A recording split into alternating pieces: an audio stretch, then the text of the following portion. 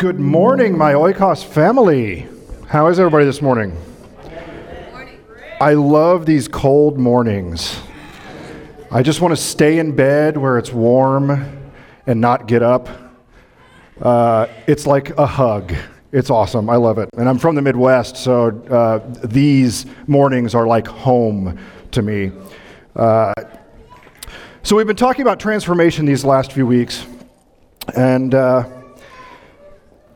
it's very fitting that we have a series of discussions about transformation, this being the penultimate Sunday, that is the second from last, when our church body makes a transformation to our new campus at 522 Lindale. As it would so happen, during the same time period, my wife Kendra and I have experienced and are experiencing transformation ourselves, individually and as a couple. It's not a secret to many of you.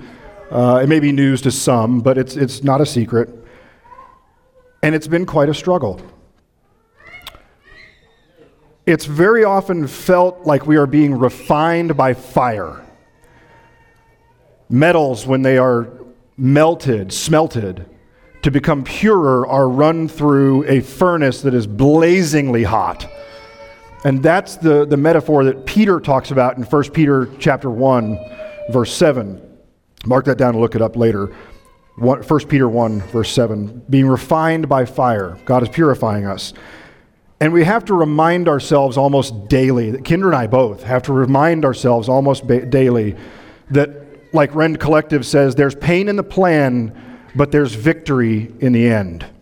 And along the way, along this path of transformation that we have been walking, trudging, I've realized that transformation is not an event. It's a journey. Transformation is not an event. It's a journey.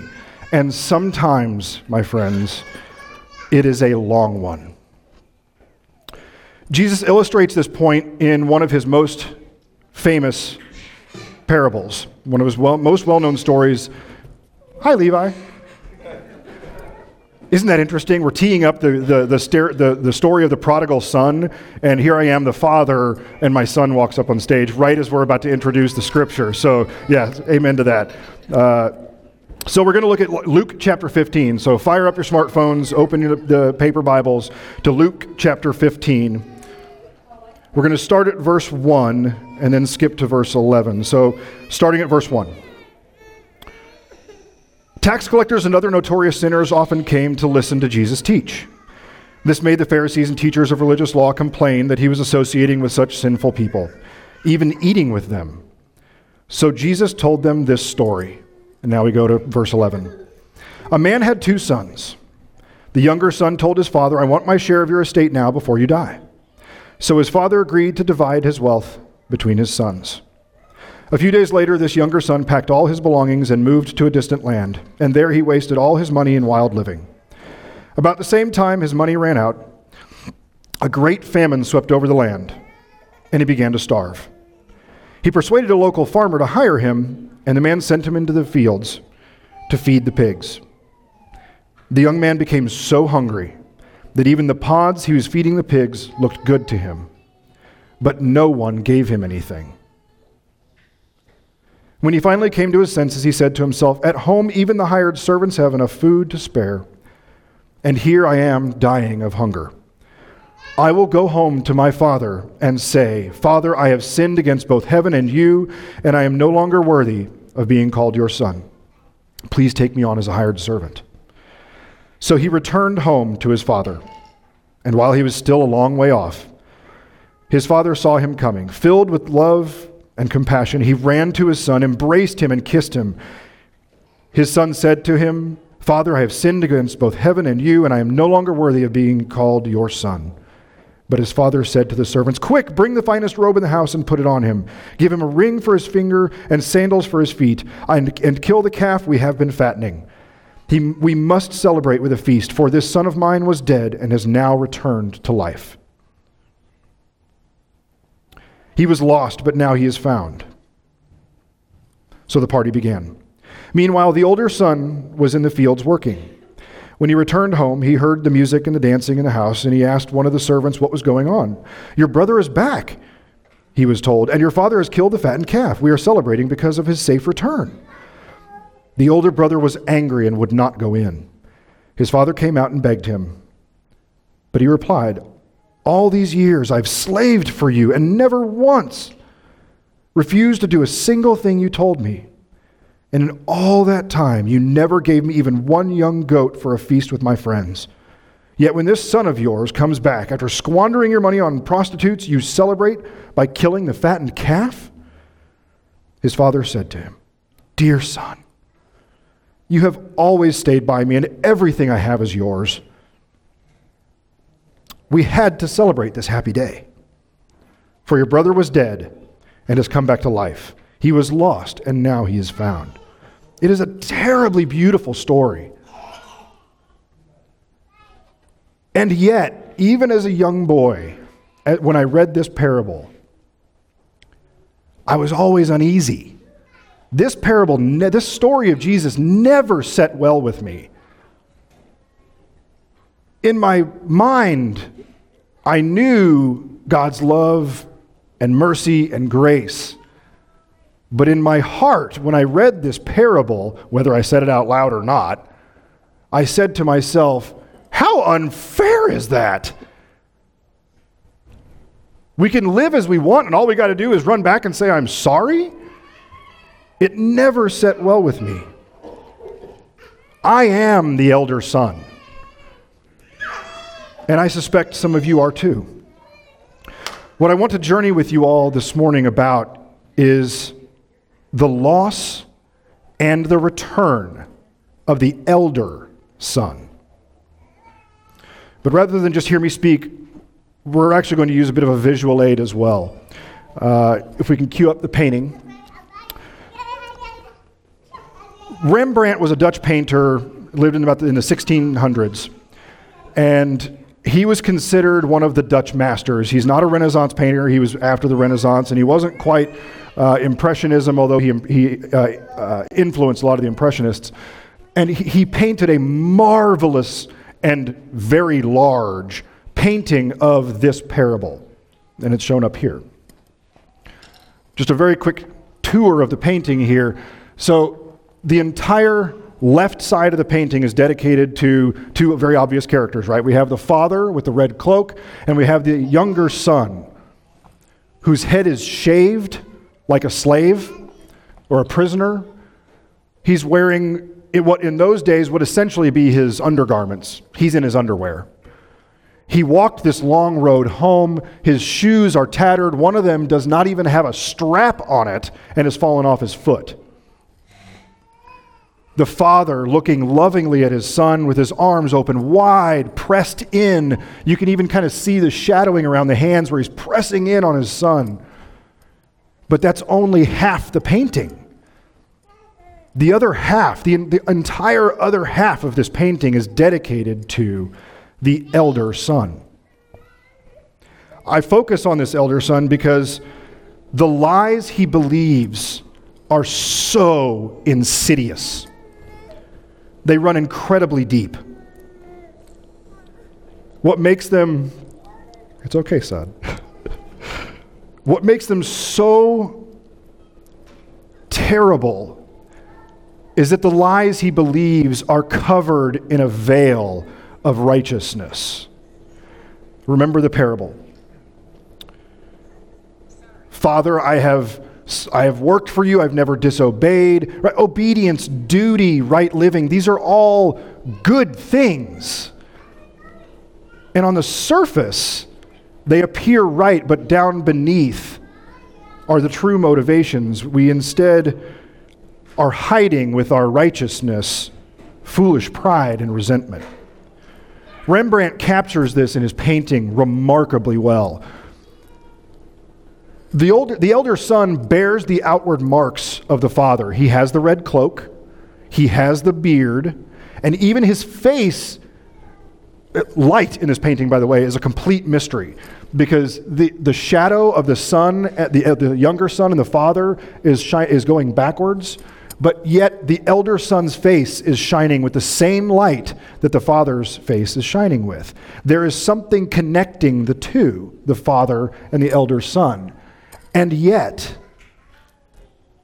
even though he bears all these outward marks of the father, inside he's being eaten away by his pride and his resentment. Rembrandt shows this by the distance between the two. This is an enormous painting. And the main characters, the father and the younger son, take up only half. The other half is for the elder son. There's this chasm between the two.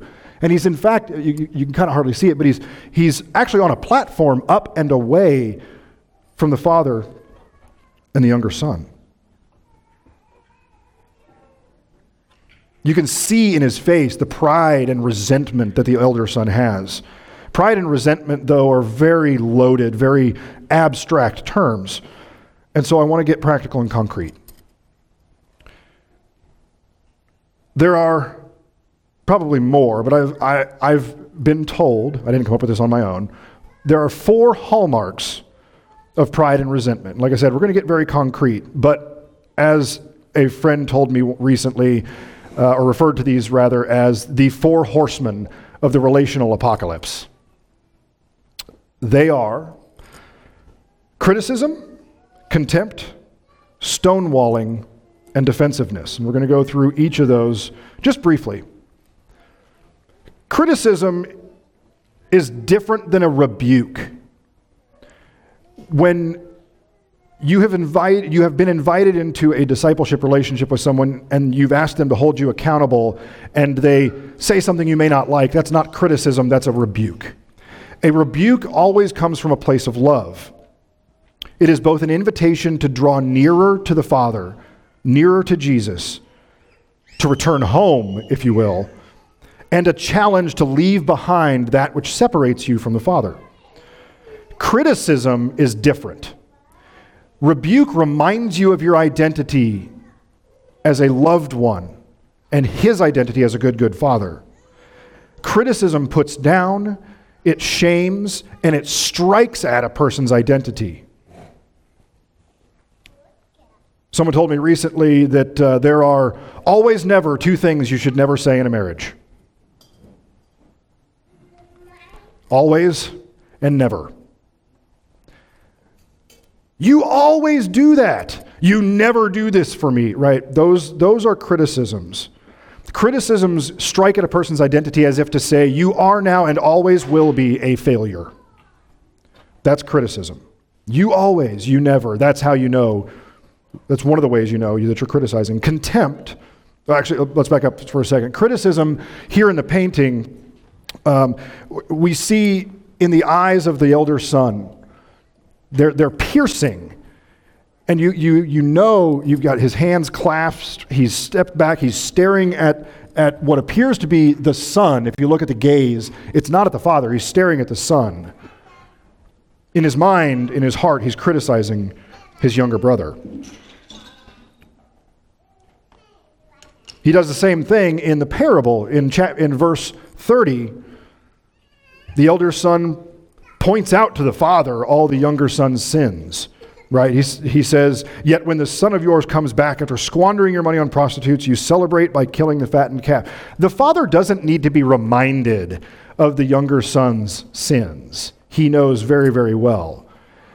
When you ask your parents, and in many cultures, particularly in Africa and in the Middle East, when you ask your parents for your part of the inheritance, what you're essentially doing is asking for them to be dead.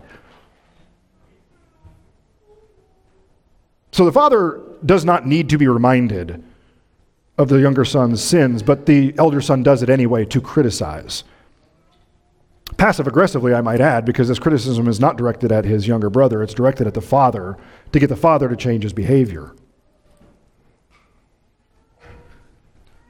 The second horseman of the relational apocalypse is contempt. Contempt is also a very loaded word, and I think it's one that we use a lot without really truly understanding what it means. This is what contempt is. Contempt means that it's a feeling that someone or something is beneath your consideration, deserving of scorn. Christians, we are really good at covering up our contempt with Christian-sounding platitudes. One I've used, actually, and repented for, is, my heart breaks for fill in the blank. I might say to a person, I see what this other person is doing, and it's terrible, and my heart breaks for that person. My heart breaks for him, it really does. No, it didn't. My heart didn't break for that person. Instead, what I'm saying is I'm pointing out, it's contempt, right? They are deserving of scorn. It's a preface we use to kind of put a little thin veil over our contempt.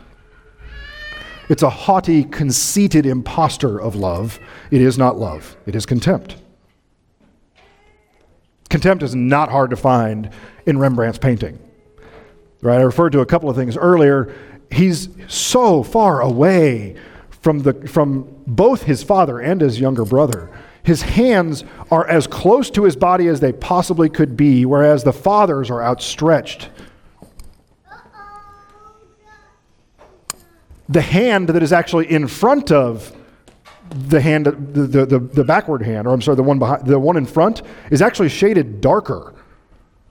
Right? The light that is on his face is not in his hands. The light is not on his chest. It's not on his feet. The light has escaped the rest of his body. He's standing straight up. The father is bent over.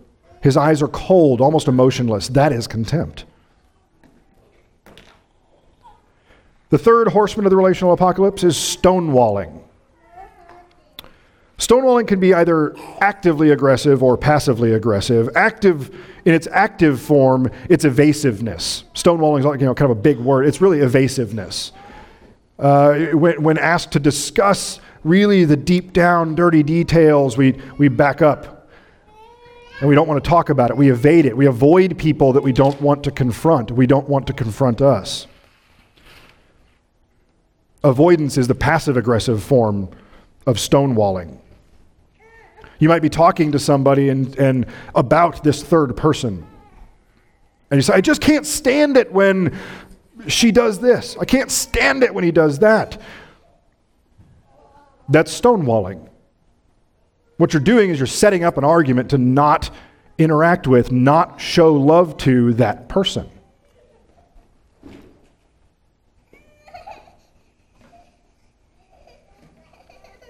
The elder son in the painting is stonewalling as well. I mentioned his hands, how close they were to his body, right? He's withholding love from the younger son.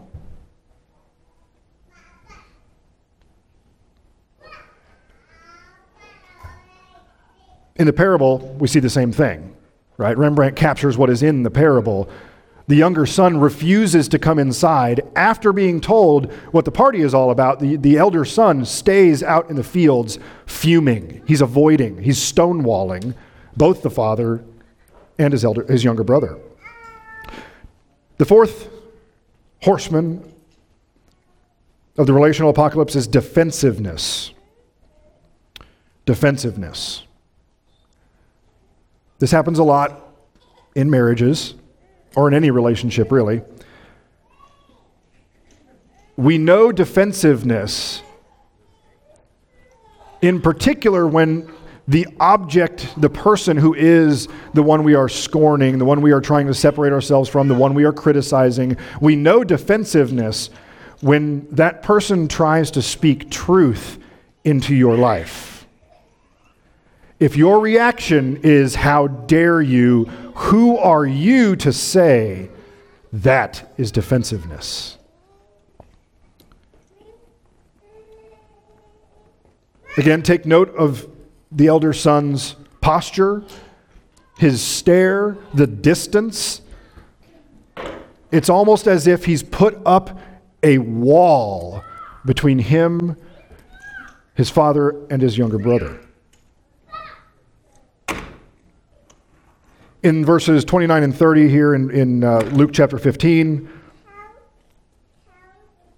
the elder brother says, all these years I've slaved for you and never once refused to do a single thing you told me. And in all that time you never gave me even one young goat for a feast with my friends. Yet when this son of yours comes back, after squandering your money on prostitutes, you celebrate by killing the fattened calf. That's defensiveness, right? He's saying, who are you to give these gifts to my younger brother after all he has done for you, in light of all the things I've done for you? It's defensiveness. If I could have a chance to rename the parable, it would probably be more aptly named the parable of the lost sons, plural.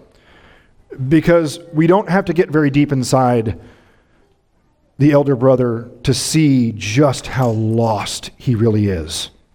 His mind and his body are here present, but his heart is in a distant land. I was very recently confronted with my own resentment and four horsemen. And confronted is not the precise word, because that's too nice. I was squarely beamed by a 100-mile-an-hour fastball thrown by a veteran pitcher called Holy Ghost. And it hurt. And it actually happened in this place, in our worship gathering. I was listening to a sermon by Frank Hart. I was sitting in back, kind of keeping one eye and ear on Levi and Lexi and one eye and ear on what Frank Hart was saying. And he mentioned, as one of the people who had helped him in his journey to plant New Church, a particular family. And he talked about how righteous they were, how amazing they were, how supportive they were. And I was floored, because the person he was talking about, I knew. The person he was talking about was at the helm of a company that didn't survive. It was actually a company that asked Kendra and me to move, to relocate, to go to a distant land, to leave Kansas City and move to Houston. That company imploded, and we were left behind. And when I heard his name mentioned as someone who loved Jesus and helped plant a church, I got this feeling in my gut like I'd been punched. And I was encouraged both by Sylvia Schmidt and by Aaron to really press in on why. And I sat with Sylvia right after the service, and I kind of knew what that meant. I knew that I had not spoken to this gentleman, by the way, in years, 4 or 5 years. It had been since I'd spoken to him. And I sat down next to Sylvia and I said, I'm going to have to call him, aren't I? She said, no, you have to meet with him. Oh, no. And Sylvia, being the amazing child of God that she is, didn't let it be just that. She checked in on me 3 times to make sure I'd done it. So thank you. I did eventually meet with this gentleman. We had lunch, and I didn't quite know what I was supposed to do. I didn't know exactly what I was supposed to say, but as I was driving to our lunch location, all of a sudden it hit me. Not only was I supposed to forgive him, I was to ask for his forgiveness. Because once I realized that things were going south in this company, I withdrew. I pulled back. I continued to get paid, but I didn't do a whole heck of a lot. I was resentful. I was scornful. I was passive-aggressive. Defensiveness, stonewalling, criticism, contempt, all of them.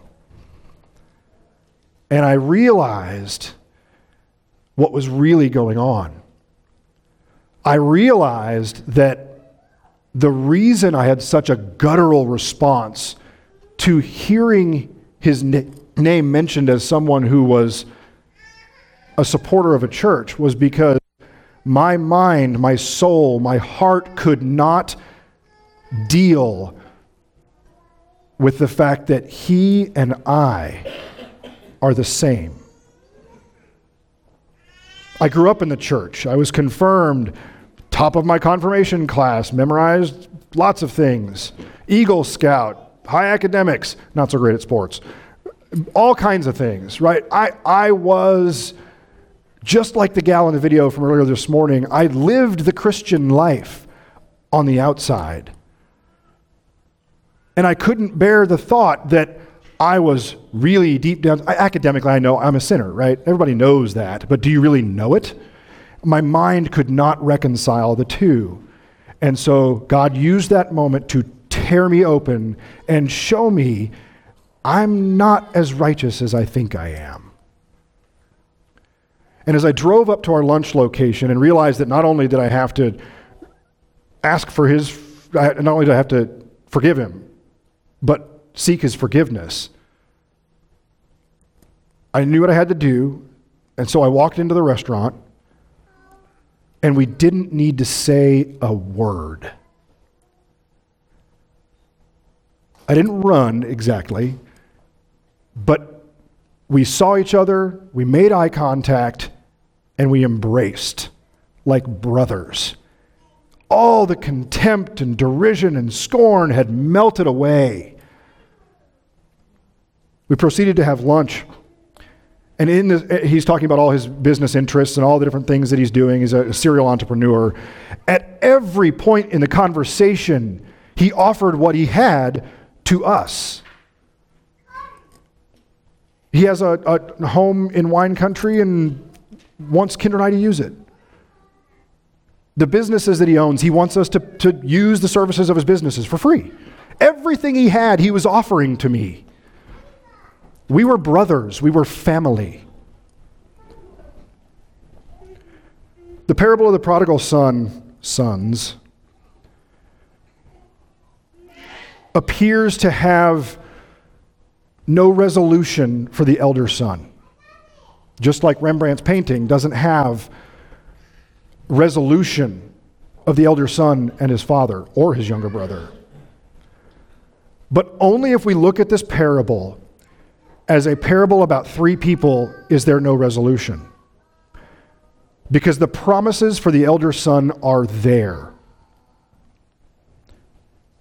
In verse 31, first of all, the father pursues the elder son. He runs out to the field. Despite the elder son's contempt and staying out in the fields, he runs out to bring the entire family together. Please come in. The father begs him to come in. And then he gives the elder son his promise. He says, my son. But the Greek here, the Greek word teknon is actually my child.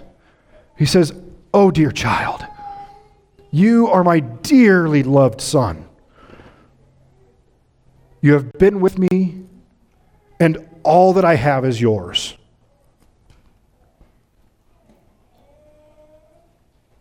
He doesn't say it in the parable, but I know he says in his heart, you are my beloved with whom my favor rests. The promises of this parable are tremendous. But as I said, this is not a parable of three people. This is a parable about one person.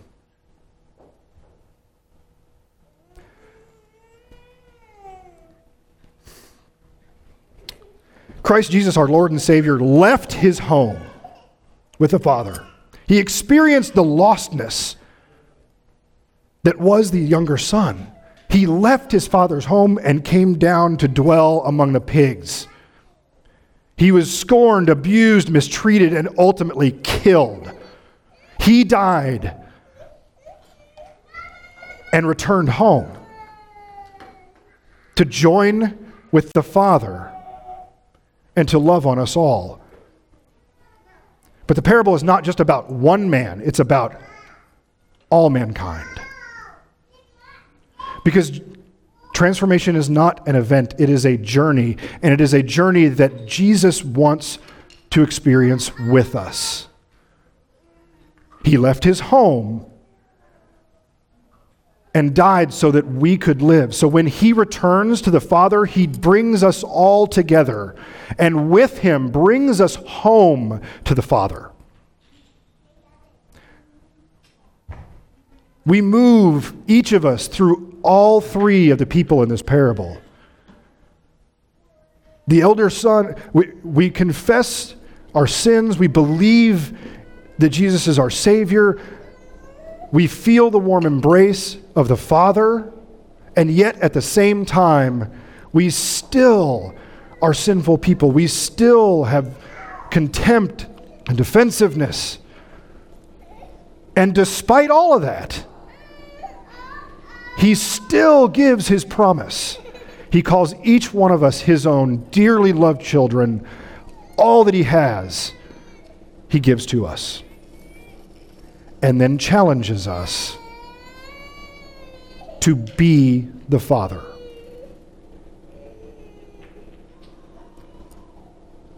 To wrap our arms around our family, to remind them that they are his dearly beloved children, on whom his favor rests. Jose, you are his beloved, on whom his favor rests. Howard, you are his beloved, on whom his favor rests.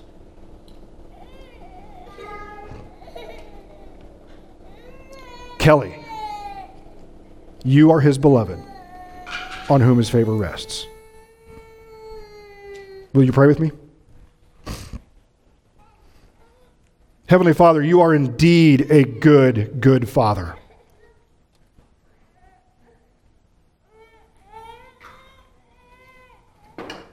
You wrap your arms around us, and like a warm blanket on a cold day, you make your love known to us. And we thank you. Forgive us for our self-righteousness. Forgive us for our obedience. Forgive us for our righteousness.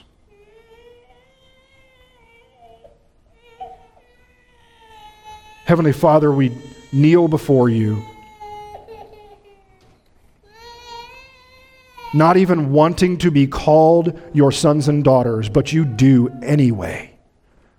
You won't even let us finish our speech that we've prepared because you just love us so much. Lord, as we make this journey from younger to elder son, I pray that you strengthen us to represent you, to wear your red cloak, to shine as your face shines on our faith family. May we be your instruments as we love and support one another. And it's in the powerful name of Jesus that we pray. Amen.